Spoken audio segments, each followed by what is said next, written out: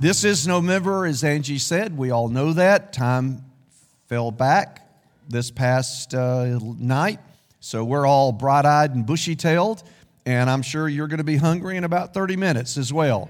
So with that thought in mind, since it is the month of Thanksgiving, let's just have an informal poll amongst ourselves. Turkey or ham for Thanksgiving? Turkey.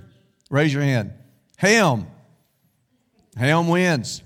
Dressing or stuffing? Dressing. Stuffing. Tom. I'm sorry. It's all right, Tom. This is no shame here. Pie or cake? Pie. Cake. Put your hands down, people. Miss Brenda, you can't vote twice.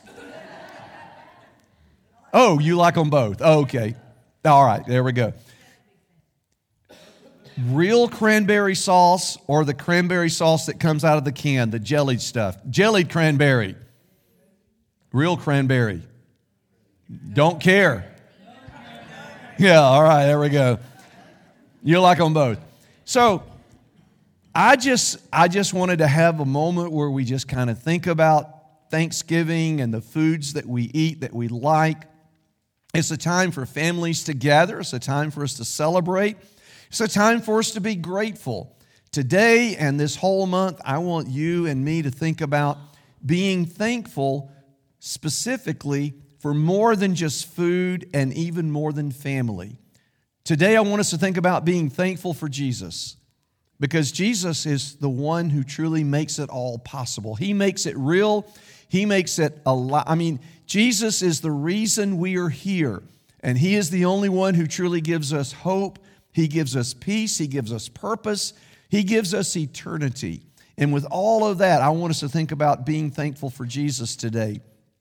Now, last year, I shared with you some things that I wanted our church to do and focus on this year. And one of those things was sort of a refocus on our children's ministry. When I counted just the kids up here today, I think I counted 10. And there was at least a couple more scattered out. And that's amazing and phenomenal, and that doesn't include the children that are in the nursery this morning.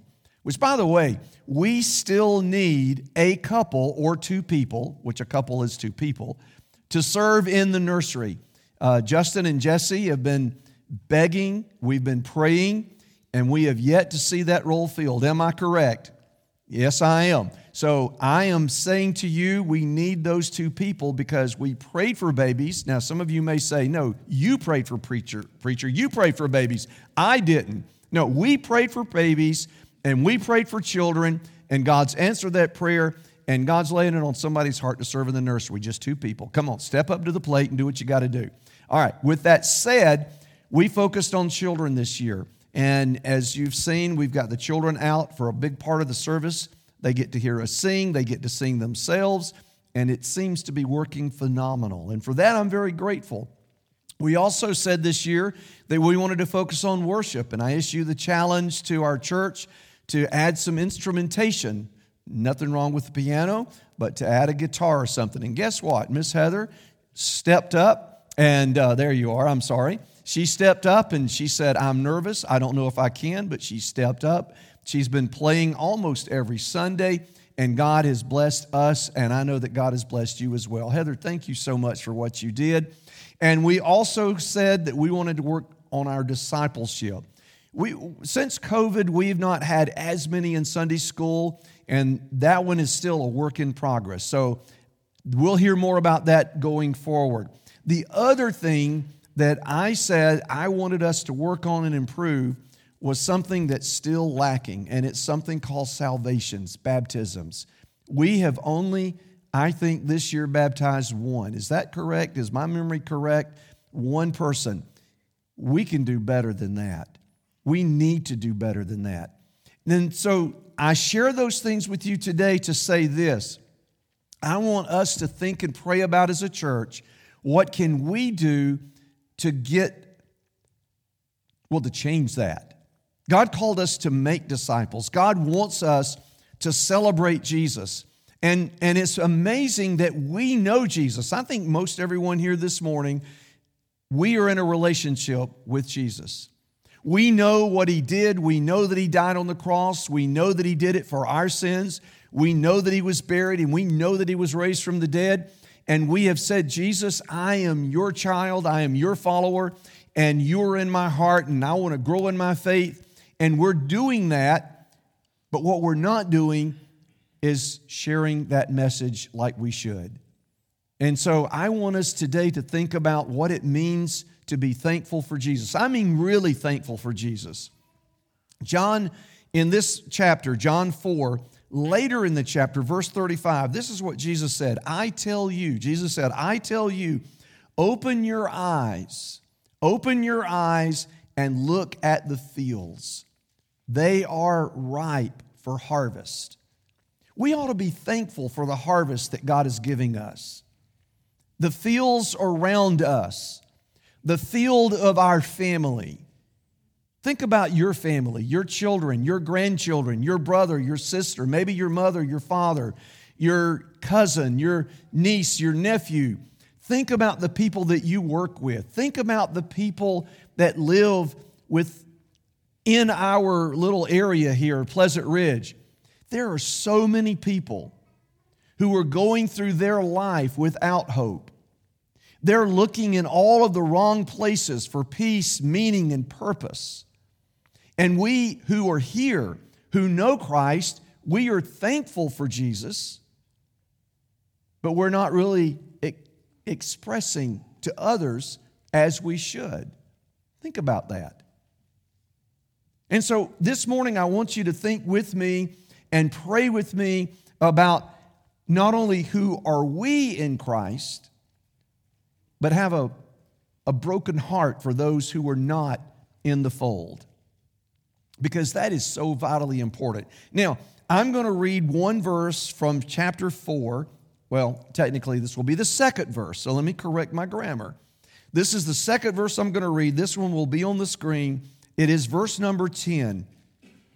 This is what we read. Jesus answered, if you knew the gift of God, and who is saying to you, give me a drink, you would ask him, and he would give you living water. There it is, in a more better way. So think about that for just a moment. Jesus was traveling from Jerusalem back to Galilee. Galilee is sort of his hometown, his home region. And in between Jerusalem and Galilee was this area called Samaria. And in Samaria, there were people there called the Samaritans. And the Samaritans were half Jewish, half Gentile. The Jewish people, by and large, did not like them. They really did not care for them. But when Jesus made this journey, this is what he said to his disciples. We're going back to Galilee, and we're going to go through Samaria. Normally, Jewish people would avoid going through Samaria, and they would take a much longer route to get from one to the other. But Jesus, on purpose, said, we got to go through Samaria. And so he went. And when they came to this particular town, his disciples went into the town to get some food. Jesus sat down by a well, and the name of the well was Jacob's well. And as he was sitting at this well, a woman came up to get some water. Aren't we fortunate today that most all of us can go to our kitchen or bathroom and turn a knob and water comes out? And I know some of you probably grew up with a good old-fashioned well, but it was in your backyard. My mama talks about the well beside her back porch where they would draw the water for their house when they needed water. They didn't have running water when my mama was a little girl. And when we think about this situation, they had to leave their house and go to the town well to draw water for themselves. And Jesus was there, and this woman came up, and they began to talk. Now, the interesting thing, if you want to read the whole story, I encourage you to do that. But in the story, the woman at first was amazed because she said, excuse me, I'm a woman, and you're a man, and you're talking to me, And secondly, I'm a Samaritan and you're a Jew and you're talking to me. Jesus did not care about the social norms of that day. You see, back in his day, it was not customary for a man to have a public conversation with the woman. And because Jesus was Jewish, to have a conversation with the Samaritan was also like a no-no. And this woman said, "You're Jewish and a man, and you're talking to me." And they had a conversation about water. Now, water is vital. We need water. We need water to live. We can't live very long without water. Our body needs water. And so Jesus asked her for a drink, and as the conversation unfolded, then Jesus comes to the point, and he said this to her, the verse I just read. He said, "If you knew the gift of God, and who is saying to you, who is speaking to you, give me a drink." So Jesus is saying, we've talked about water, and if you understood what God really wants to give you, this woman is not named other than Samaritan woman. So let's just call her, I don't know, Betty. Can we call her Betty? Hopefully I'll remember that 5 minutes from now. Let's just say her name was Betty. And so Jesus said, "Betty, if you understood what God really wanted to give you, and if you really knew who was talking to you, rather than me asking you for water, you would ask me for living water." Living water. Not H2O water. Not water that came out of a well underneath the earth. But you would ask me, Betty, for living water. And he went on to say, it will quench your thirst. It will quench your spiritual thirst. Now, this woman was amazed because she looked at Jesus and said, you don't even have a bucket. You don't have a rope. How are you going to get water? And I got it all. And Jesus basically told her, you just don't understand. And then he did something amazing. He looked at this woman and said, go get your husband. And she said, well, I don't have a husband. Jesus said, you're right. You've had 5, and you're living with the man now. And then she was, wait a minute. How did you know such a thing? You must be a prophet. Jesus was not just a prophet. He was God in the flesh. God in the flesh was speaking to this woman and presenting to her something she desperately needed. This woman was looking in all of the wrong places for what she really needed. She looked to men, husbands. And guess what, ladies? Y'all know this probably. As amazing as your husband is, as gifted as your husband is, as incredible as your husband is, he cannot meet your darkest, deepest needs because he's just a man. I mean, I'm an amazing husband, by the way. I mean, on the husband scale of rocking it, I'm jamming. At least that's what Rhonda tells me at least once a week. Now, I do know this. I can meet a lot of her needs, but I can't meet her deepest needs. And I certainly can't meet the need she needs above all other things. And the same is true for every woman. No person, male or female, can meet the most intimate need of every individual that has ever been born. Only God can meet that need. And so this woman was searching in all of the wrong places to have her deepest, most heartfelt needs met. And she kept walking away empty. And Jesus said to her, I can give you living water that will quench your spiritual thirst. And so she went back into town. She told the people, I think I found the Messiah. And she told them all that they had talked about. And the town came, and as they were coming, about this time the disciples showed up. They saw them having this conversation, Jesus and the woman. They were amazed, like, oh, why were you talking to a woman? You shouldn't be doing that. But nobody said anything because they didn't want to, he was the master, the boss. You don't talk bad to the boss. And then Jesus said these words to his disciples, the words that I read earlier. He said, gentlemen, the fields are white unto harvest. In other words, you're about to see something you didn't expect, for God to move in and amongst the Samaritans.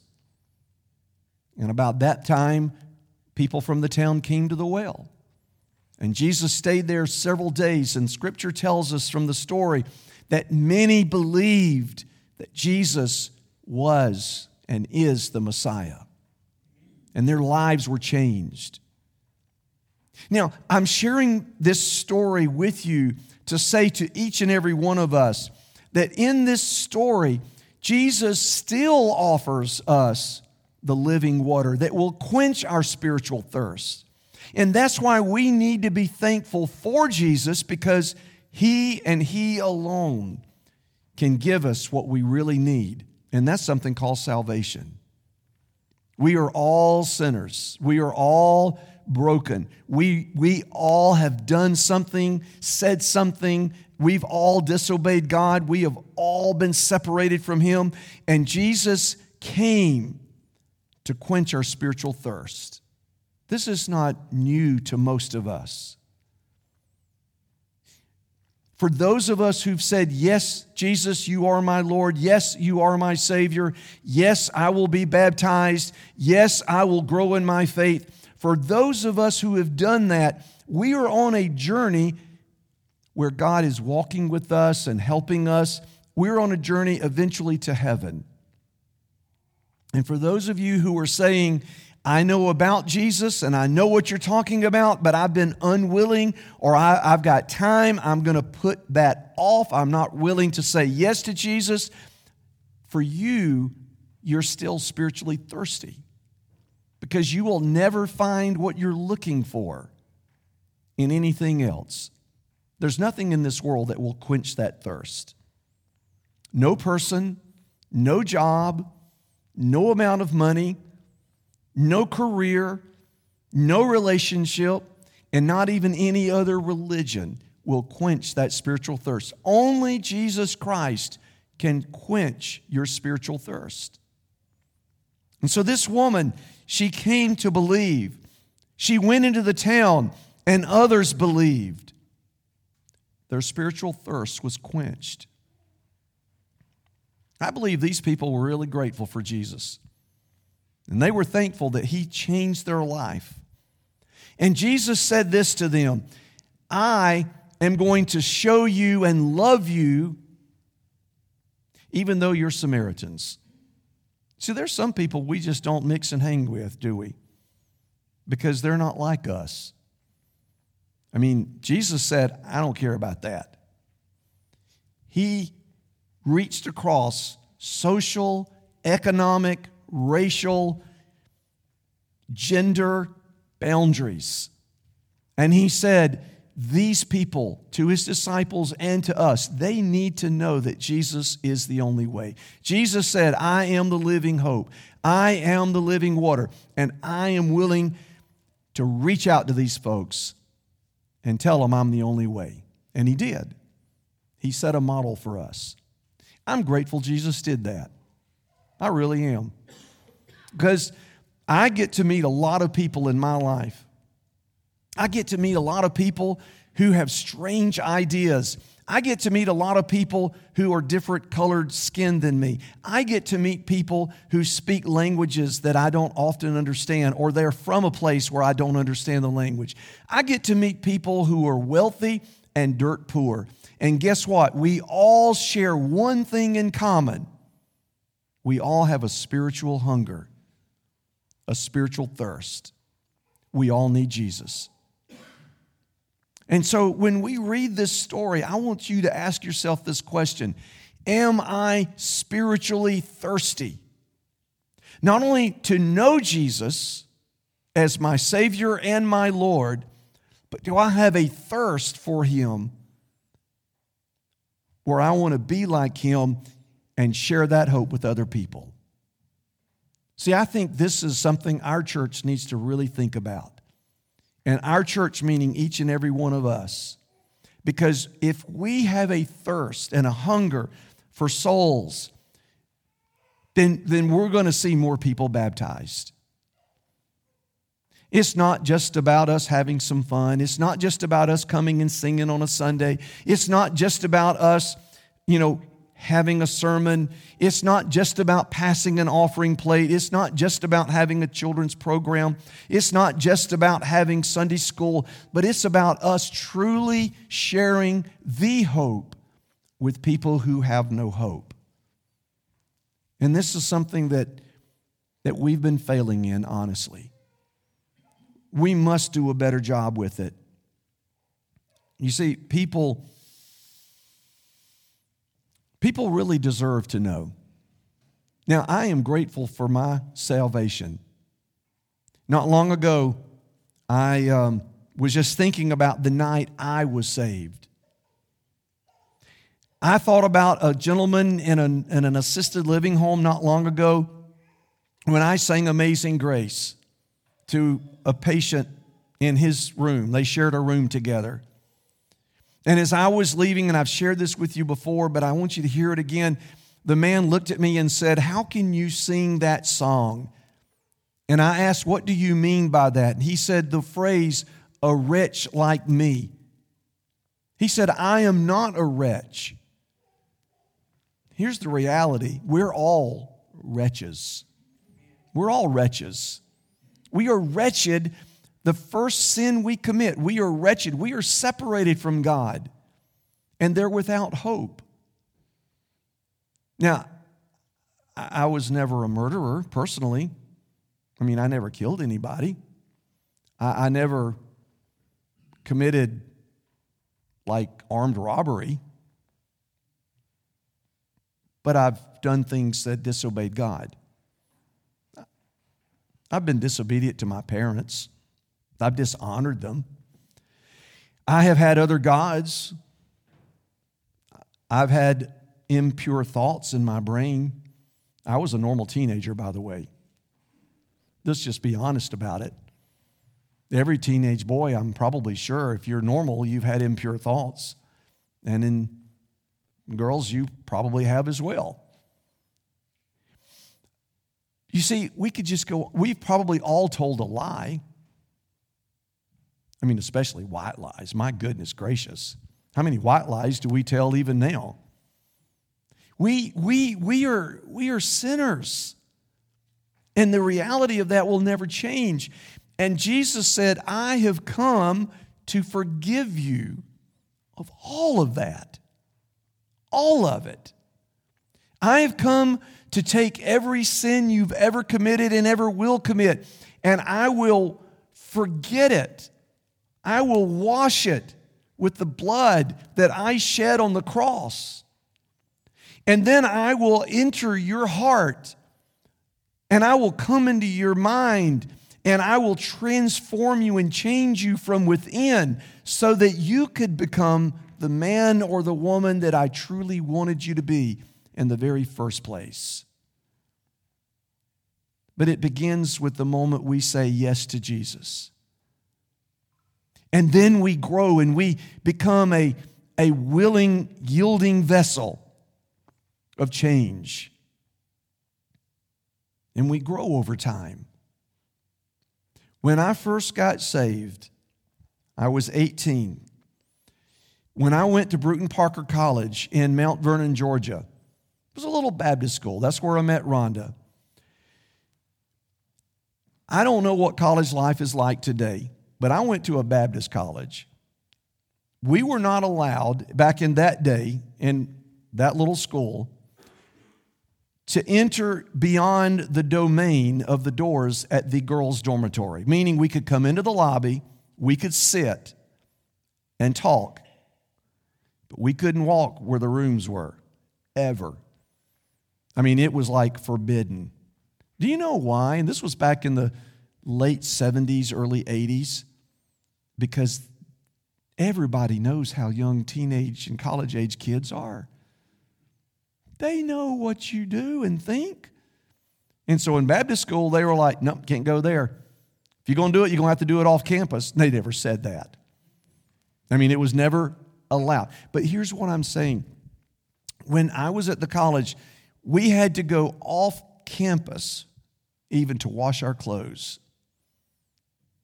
I had an experience at the laundromat. And this is what me and my buddies would do when we went to the laundromat. We would throw our clothes in, and then people would come in. I'm a brand new Christian. I am like a year and a half of my salvation. Folks would come into the laundromat with me and my little Baptist buddies. I almost feel sorry for them today. Within moments, as they're sitting there waiting for their clothes to wash and dry, we're telling them about Jesus. I mean, we are the crazy little college boys. And I did that for years. And then as I got a little older, I became a little less sharing in my faith. You following me? I got mixed in with the Christian crowd. And I hung around less unsaved church people. Do you know why I did that? Because unsaved, unchurched people were different than me. They talked different from me. They had different goals, dreams, and aspirations than me. And I got sucked into the culture of being a good church boy. And that's been bothering me for a while. Now, I am sharing this with you to be very open and honest. I am thankful for Jesus. I am thankful Jesus saved me from my sins. I am thankful I have a home in heaven because of Jesus. I am thankful that Jesus walks with me every day of my life. I am thankful that Jesus gives me His peace. I am grateful and thankful for Jesus that He just does so many amazing things for me. But here begs the real question. Am I thankful enough for my salvation and what Jesus has done that I'm willing to go to the fields that are wide into harvest? Am I at the point where I'm willing to go to the Samaritan woman and say, you need something, and I've got the answer to what you need? Am I thankful enough to talk to my children or my grandchildren or my neighbors and say, you need something, you just don't know what it is. I can tell you what you need. You see, that's what I'm trying to say this morning. If we're really thankful for Jesus, maybe we need to get a little uncomfortable and share our story with those around us. I can do that in hospice pretty easy, by the way. They kind of have a known shortened lifespan. I mean, I'm pretty blunt with those folk. I'm not as blunt with other folks. So please hear what I'm saying. I'm being very transparent with you right now. I'm being very open and very honest. So as your pastor leader, I'm saying it's changing. I don't want to go crazy on you, but I want to go crazy for Jesus. And I want us to be crazy for Jesus. Because when we built this building, I remember Bobby Reed, who had a dream that one day this building would be full. I still have that dream. I had that dream not because we can pat ourselves on the back and say, look at what we did. I would rather say, look at the lives that have been saved from hell because we follow Jesus. Look at the lives that have been spared from an eternity separated from God to those who are now in a relationship with Him. That means more to me than anything else right now. So this little thing that I've shared with you today, it may have seemed like it rambled. It probably did. But as rambly as it was, I hope you understand, I'm grateful for Jesus. I hope you are grateful for Jesus. I hope that you are more than just grateful for all Jesus is doing for you and has done for you, But I hope you will be motivated to say, I'm grateful enough, Jesus, that I want to tell other people my story. I care about their eternity